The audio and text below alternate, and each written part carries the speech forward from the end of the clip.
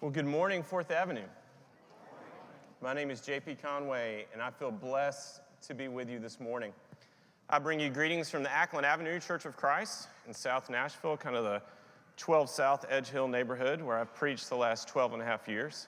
It's good to be with you. I've got my wife and one of my children here. The other two weren't feeling as good. But as I look around, I see a lot of familiar faces, and it's good to be with you. I've respected this church for a long time and really jumped at the chance when Kyle asked me to come preach this morning. But I blame him for many things, and I will begin that list now. So it was last October, we were having lunch at Edley's Barbecue, and he said, I'd love for you to come preach for me sometime, maybe like February. And I said, Kyle, I would love to come preach. And then he told me it was a series on Revelation. And then he kind of did this passing, but if that's too hard, which is kind of like preacher smack talk for if you can't hang with that text, right? And then it got worse. For he gave me Revelation chapter 9, which is right in the midst of tribulation. And it's not even the good part of Revelation. It's not even one of the 7 churches or the end where it gets fun, right? It's the bad part. And so, my disclaimer this morning, most of you I have never met, and yet we're going to talk about plagues and pain and suffering, and a topic you should really only get into with people you know really well. So, it'd be really easy to take me out of context this morning. There's a lot of nuance in what I'm saying, and so the theme of this morning is simply blame Kyle. In 2010, Nashville had a flood. Those of you that lived here remember it, right? And there was 13 inches of rain in about a 36-hour period. And many of us, even if we weren't completely flooded like parts of downtown or Bellevue or areas near the Harpeth, we still had just so much water just coming up out of the ground. And everybody kind of had a flooded crawl space and everything. But one of the phrases I kept hearing is people said, this isn't just a flood. This is a flood of biblical proportions. And then when they would add that word biblical, it was like, no, this is like super, super big. As if we think of it in the context of a plague. And it's not just a normal happenstance. I remember, I think it was my junior year of college, I went to Abilene Christian out in West Texas. My wife and I were talking about this story on the way in this morning because she was a freshman. But there was just, suddenly it felt like a plague. There were just crickets everywhere. Just everywhere. And I'd never seen it. It was my 3rd year of school there. I'd never seen it. It was her freshman year. She was talking about how close she was to just getting in the car and just going right back home. Because you would open a door and you would just push piles of crickets when you'd open the door to your dorm, and like they were in your room, and they were in the cafeteria, and they were in the stairwell. And just like we read in Exodus, it smells when you get thousands of dead bugs in a pile. And so this morning, we're going to talk about plagues. And we're going to talk about specifically locusts, and what it means to discern the locusts in our lives. Our text this morning comes from Revelation chapter 9, 20 through 21. Revelation chapter 9, 20 through 21, which says, the rest of mankind were not killed by these plagues, still did not repent of the work of their hands. They did not stop worshiping demons and idols of gold, silver, bronze, stone, and wood, idols that cannot see or hear or walk, nor did they repent of their murders, their magic arts, their sexual immorality, or their thefts. So what's going on here at the latter part of Revelation chapter 9? The backdrop here, we're in the midst of great tribulation, we're in the midst of great plagues. This is judgment on the Roman Empire and those that are around the Roman Empire. Kyle has been preaching through the lens of an amillennial interpretation and a post-tribulation interpretation, simply meaning he's interpreting the 1,000-year reign as a metaphor, figurative, and he's interpreting the rapture and the second coming is kind of one and the same. I'm going fast and loose with some of those phraseology, but that's what's going on. Meaning he's saying the church is present when these things happen. The good guys and the bad guys are all present when the plagues start to happen. And maybe the plagues are coming on the Christians too, or maybe it's like in Egypt in the land of Goshen where the plagues aren't going. But bad things are happening on the earth as people are being judged. And the plagues are coming to bring people to an idea of repentance, to bring people to this notion of we've got to change, we've got to do something different. And so right off the bat, we need to confront something. The modern interpreter of these passages is often very uncomfortable with the God of judgment. Because the God of Revelation chapter 9 is angry.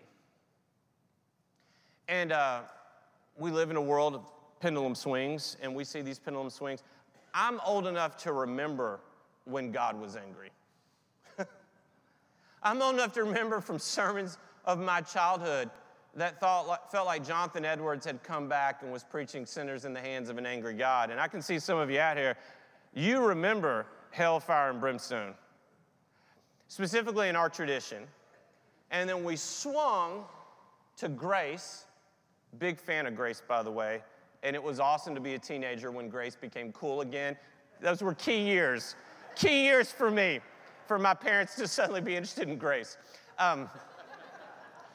But we swung, and then judgment became uncomfortable. And so I remember the summer of 2020 when we were wrestling with the pandemic and all the closures and people were arguing and our political system was dysfunctional and we were exploring and talking about racism and the evils of racism. And like most of you, I was low, I was depressed, I was sad, and then it hit me. Here's the silver lining. We've decided as a culture, once again, that it's okay to be angry, and it's okay for God to be angry.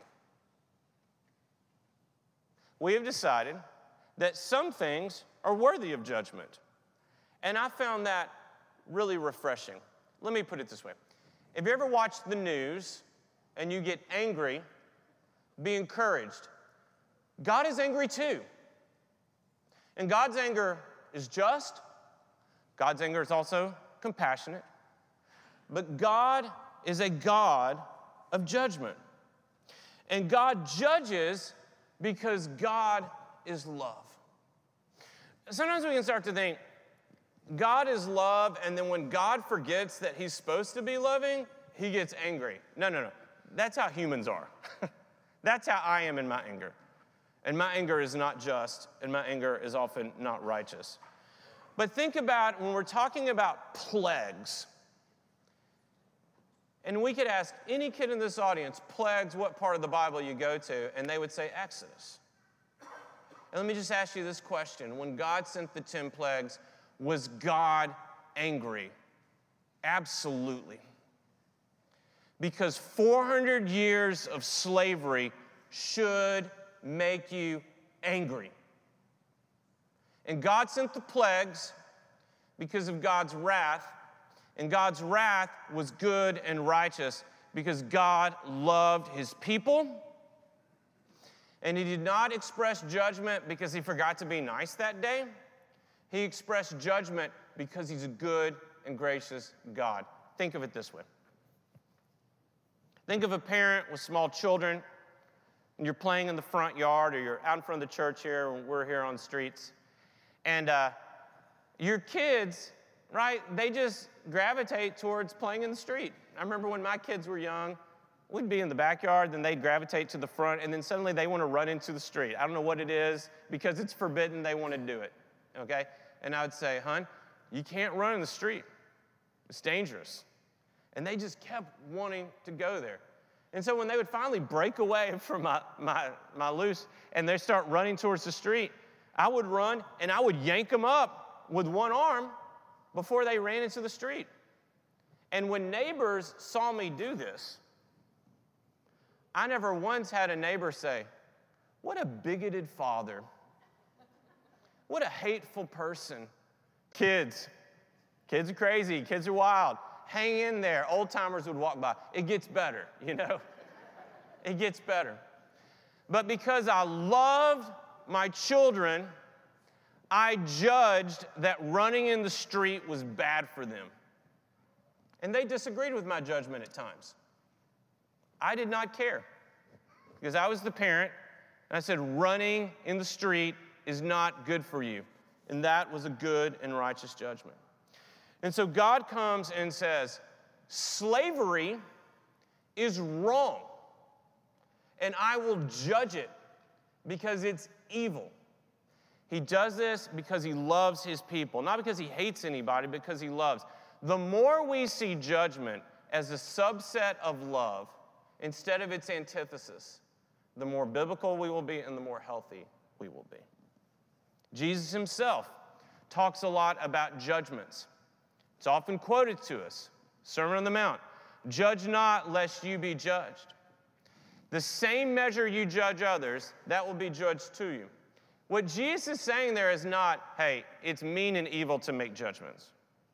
What Jesus is saying is here, make fair judgments.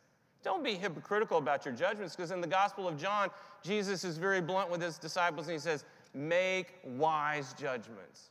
Make fair judgments. And God sends plagues in Exodus, in Revelation, and we're going to see in a few moments in Joel. It's not because God forgot to be loving. It's because God is loving that God sent these plagues. Specifically, the plague of Revelation 9 is a plague of locusts. This is Revelation 9, 3 through 6, earlier in the chapter, Revelation 9, 3 through 6. And these are some crazy locusts. Just be prepared. And out of the smoke, locusts came down on the earth and were given power like that of scorpions of the earth. They were told not to harm the grass of the earth or any plant or tree, but only those people who did not have the seal of God on their foreheads. They were not allowed to kill them, but only to torture them for 5 months. And the agony they suffered was like that of the sting of a scorpion when it strikes. During those days, people will seek death, but will not find it. They will long to die, but death will elude them. A plague of locusts. Locusts are incredibly destructive.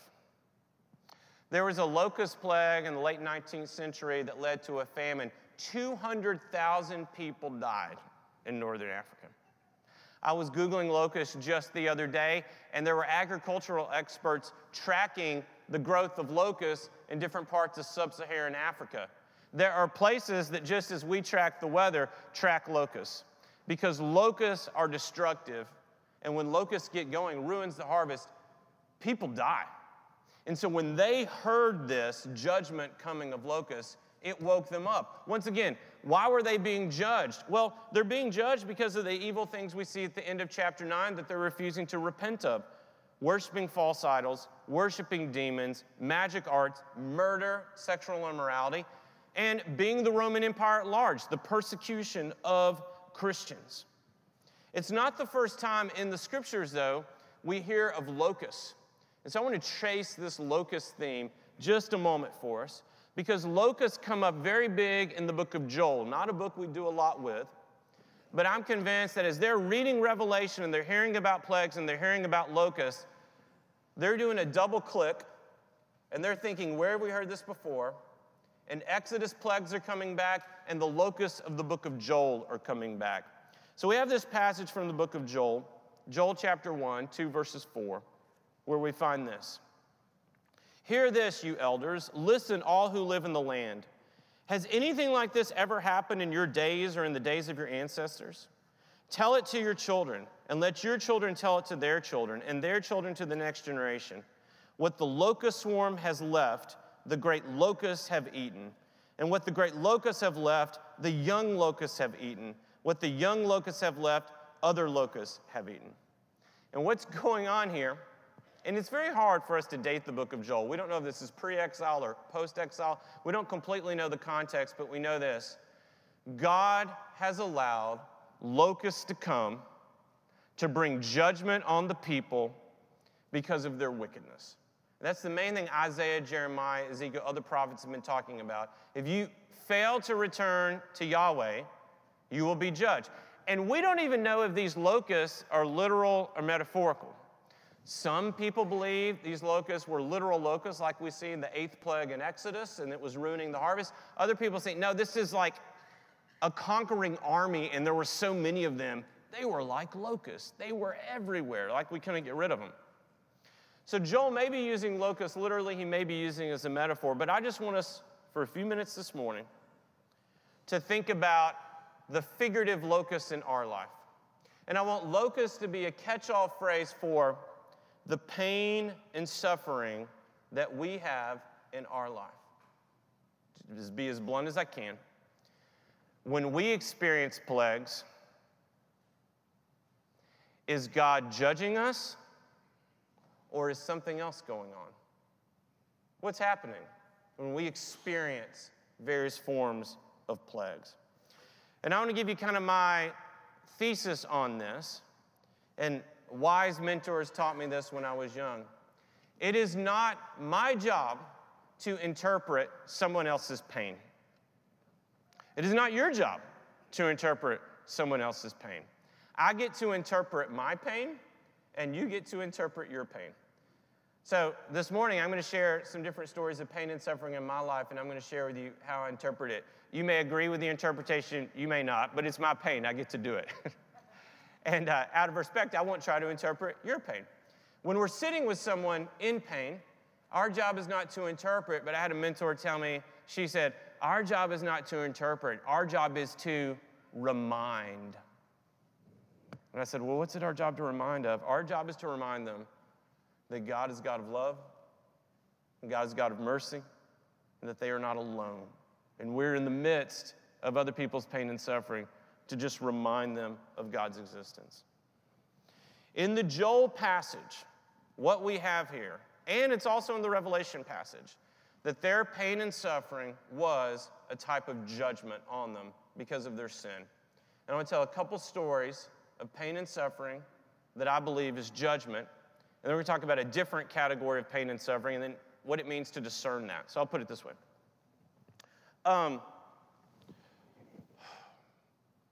When I was 22 years old, I was the most arrogant I've ever been in my life. Which, it's hard to figure that out because I've been arrogant many times in my life. But when I was 22, I was the most arrogant I've ever been. And when I graduated college, I had several different jobs lined up. And they all fell through in very mysterious ways right as I was graduating. And so suddenly I had no plan and ended up back at home in the bedroom where I had grown up in with absolutely zero plan of what to do with my life. And I spent the summer waiting tables at an O'Charlie's. I like O'Charlie's, great caramel pie, but it wasn't what I had planned. And all summer, and once again, working at O'Charlie's, it's not cancer, right? But it was not what I had expected for that summer. And all summer long, I thought, why am I going through this? Why did those jobs fall through? Like what is going on? And through experience after experience and talking with trusted mentors, I finally had to confront, I'm in a place of great arrogance right now. And God is doing a work on me because of my pride and arrogance. And God is humbling me. And I'm not going to get, I was looking for a ministry job, by the way. I'm not going to get a ministry position until I have more humility. And as I waited tables and took people roles all summer, God was doing a work on my heart. Now, if someone had come up to me and said, hey, I think you're being judged right now, I'd be like, I don't know about that. But that's how I was interpreting through my prayer time and my silence, like God was doing that work on me. And as years go by, I'm more and more convinced of it every year that God was doing something to me that summer, something that needed pruning, something that needed discerned. God was doing a work on me, and I deserved it because of my sin. Let me tell you another story, and this is a friend of mine. His name's Saul. I was a youth minister for years. He was in my youth ministry. This was up in the New England area. And our favorite thing to do was to go to Dunkin' Donuts, because it's New England and there's a Dunkin' Donuts on every corner. And we would often go to Dunkin' Donuts and just hang out. It was kind of like our thing, our stick. Years go by, and Saul ends up in prison. And he's guilty. What he did was wrong. And we write letters back and forth. We actually talked on the phone about 2 weeks ago. He has a 25-year sentence, and he's halfway through. He's about 12 and a half years through his 25-year sentence. Now, I want to be really careful when I use this story, because I'm not trying to baptize everything about the criminal justice system by any means. I'm not trying to make a big commentary on that. I'm just telling you what he told me. He said, JP, I got mixed up in some really bad things, and God took me out of society so I wouldn't hurt more people. And God judged me. And I had a lot of things I had to wrestle with. Now, once again, he's interpreting his own pain and suffering. But he said, God needed to do this because I was hurting people. And God took me out of society so that I could do the hard work of repentance. Right? But not every situation is that way. And if you can think just for a second, we're talking all these Old Testament stories like Exodus and Joel. Can you think of a different type of story where pain and suffering is not judgment, but pain and suffering is very different? Can you think of a story of a righteous sufferer? We read just a second ago from the book of Job, where Job was not a perfect man, but Job was not guilty of some great thing that had led to his suffering. And we're not going to do a deep dive into the book of Job, but he's the idea of the innocent sufferer, the righteous sufferer. He doesn't deserve what is happening. And yet, when you get to the end of the book of Job, what Job realizes is, he has this great line. He says, I had heard of you, but now I see you, right? When God speaks to him from the whirlwind. And what happened with Job, he did not deserve his suffering, and yet he tried to see, what is God saying to me in my suffering? And his suffering was a wake-up call. His suffering was a wake-up call for him to truly know the Lord and truly understand the Lord. And his was a situation of, we have pain and suffering just being part of this fallen world. C.S. Lewis offers this quote that I've always gravitated towards, where he says, and this is his book, The Problem of Pain. He says, pain insists upon being attended to. God whispers to us in our pleasures, speaks in our consciousness, but shouts in our pains. Pain is God's megaphone to rouse a deaf world. And so, to be really honest, we must discern if we are in a Joel situation or a Job situation. We must discern if we're in a Joel situation or a Job situation. And once again, you get to interpret your pain. Don't let anybody else do it. But when things happen to me, okay, I'll go ahead and tell you what you've been wondering about. What happened to my hand? Okay, I was playing basketball the other day, and like it's happened to me 1,000 times in my life, someone just gave me a normal chest pass, and I put my hands up to catch it. It was 6 in the morning. I caught it awkwardly. I thought I had jammed my finger. Like a very unwise person, I played another hour and a half thinking I had jammed my finger. And then I taped it up, and my family and friends said, I think you broke your finger. And I was like, no, it's just a bad jam. And then I woke up the next morning, I was like, oh yeah, I think I broke my finger. And I went to the doctor, and they confirmed that. And then this week, not only that, they put pins in it. It seems very dramatic, right? So I'm lying there the other day at a Vanderbilt clinic on the bed. I'm about to go under anesthesia. And I'm thinking, is this a Joel situation or a Job situation? Am I being judged? And I searched my heart. And I felt like a righteous sufferer, I'll be honest. And yet it was a wake-up call, because Ash Wednesday's coming up, and what's the great refrain of Ash Wednesday? From dust we came, and to dust we will return. I'm not getting younger, friends. And as I sat there, and other people were in there for far worse, And it made me stop and pause and think about what none of us like to think about, and that is mortality. It made me think about compassion. It made me think about the human condition, and all of that drove me back to the Lord Jesus. Now, there are other times that something like this happens, and I think, no, I think God is doing a judgment on me. A story I'm not 100% prepared to tell you, but I'd give you a quick summary. Some other types of greed and arrogance I got myself into the last 4 or 5 years, where I just felt very stuck in my life, and some opportunities I thought were going to happen just never seemed to happen. And once again, it's similar to when I was 22. I wasn't ready for it. And I think God was judging me. Once again, I don't want to get into all of that. I don't know you well enough. I'm teasing. But there have been times in my life I felt like God was judging me. And I'll be very clear. Not because God hates me, but because God loves me. And God was disciplining me in those situations. And so what happens, whether it's a Job situation or a Joel situation, we get to this point where we feel this call to repentance. And repentance is a change that leads to joy. Repentance is a change that leads to joy. It comes from this word metanoia in Scripture, which is all about this idea of change. And good and healthy change that comes to repentance is good for us. Think about the chosen few that have continued on their New Year's resolution. Here we are, second week of February, and a few of you have kept up with it. You're like, I'm still exercising. I'm still eating right. And you have a smile on your face, mostly because everyone else quit mid-January, but because it makes you feel good. The change you have made in your life makes you feel good. Think about this too. When Pharaoh finally repented and he let the children of Israel go, that brought about a lot of joy. Now, he reneged on that and then chased them right into the desert. But repentance brings joy. And when we make those changes, when we honor God by making those changes, it brings great joy. I really enjoyed singing your family prayer because I'm learning as a father that the greatest thing I can do spiritually for my children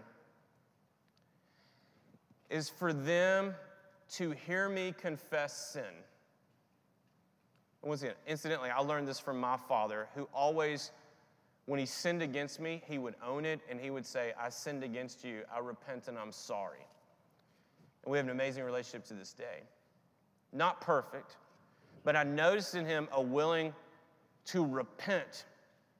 And so I knew deep down he was authentic and the real deal. The greatest thing we do, my kids joke me all the time with quote-unquote dad lectures that they claim I give them. I think it's a lot of wisdom. But they talk about my dad lectures, but I'm learning more and more. It's not my dad lectures that shape them. It's my willingness to repent and to confess sin to them and for them to see that type of authentic life, for it leads to joy. Now, here's the thing. I'm going to read 2 more passages from Joel. Joel chapter 2, 12 through 13. Joel chapter 2, 12 through 13. Even now declares the Lord, return to me with all your heart, with fasting and weeping and mourning. Rend your heart and not your garments. Return to the Lord your God, for he is gracious and compassionate, slow to anger and abounding in love. And he relents from sending calamity. Whether it's the Joel story or the Revelation story or the Exodus story, when we repent, good things happen. God blesses us and God brings us joy. Sometimes that's because of sin in my life and I repent of that sin.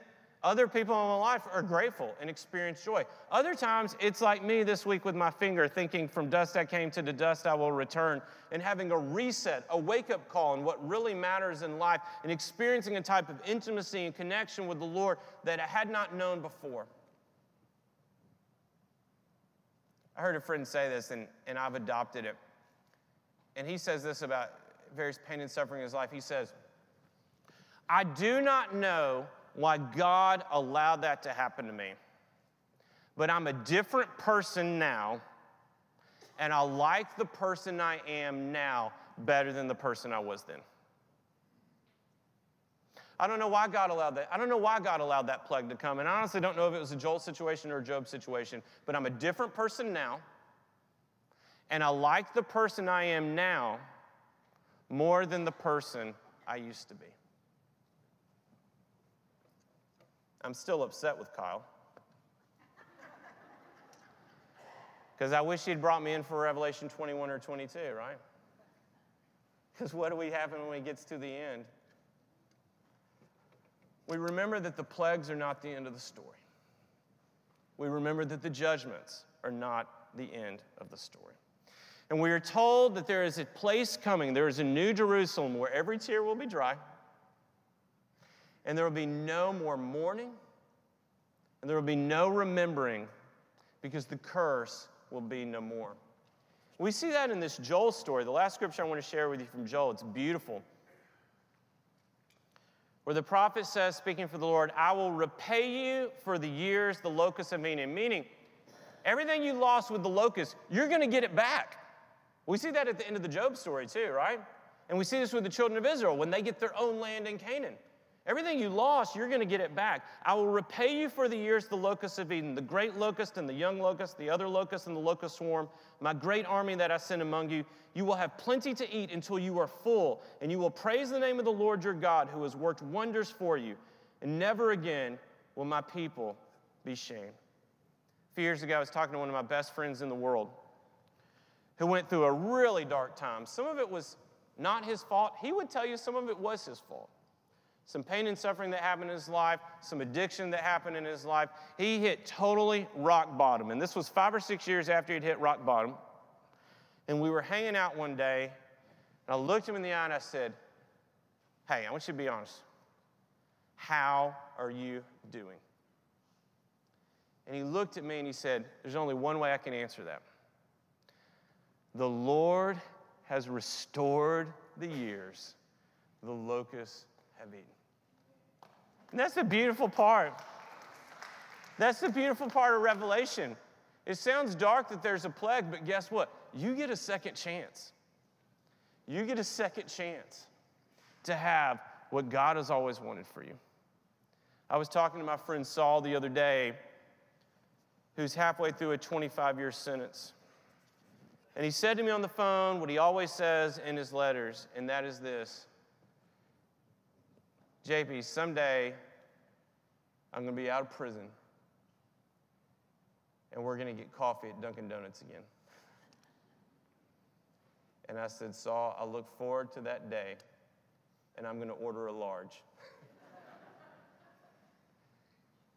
No matter what has happened to us, no matter what pain and suffering we have, do you know that God loves you?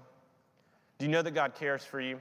Do you know that God is restoring a place where everything will be as it was always intended to be? Let us pray together.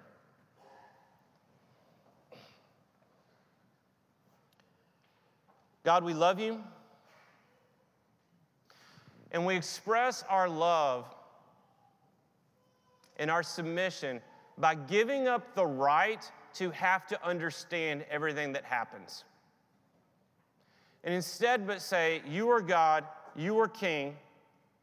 What are you teaching us? What are you showing us? What do you want from us in our lives? Lord, help us to cling to this promise that you have our best interests at heart, and that you will remake all things, you will restore all things, and we will live forever with you in the new heavens and the new earth. Come, Lord Jesus.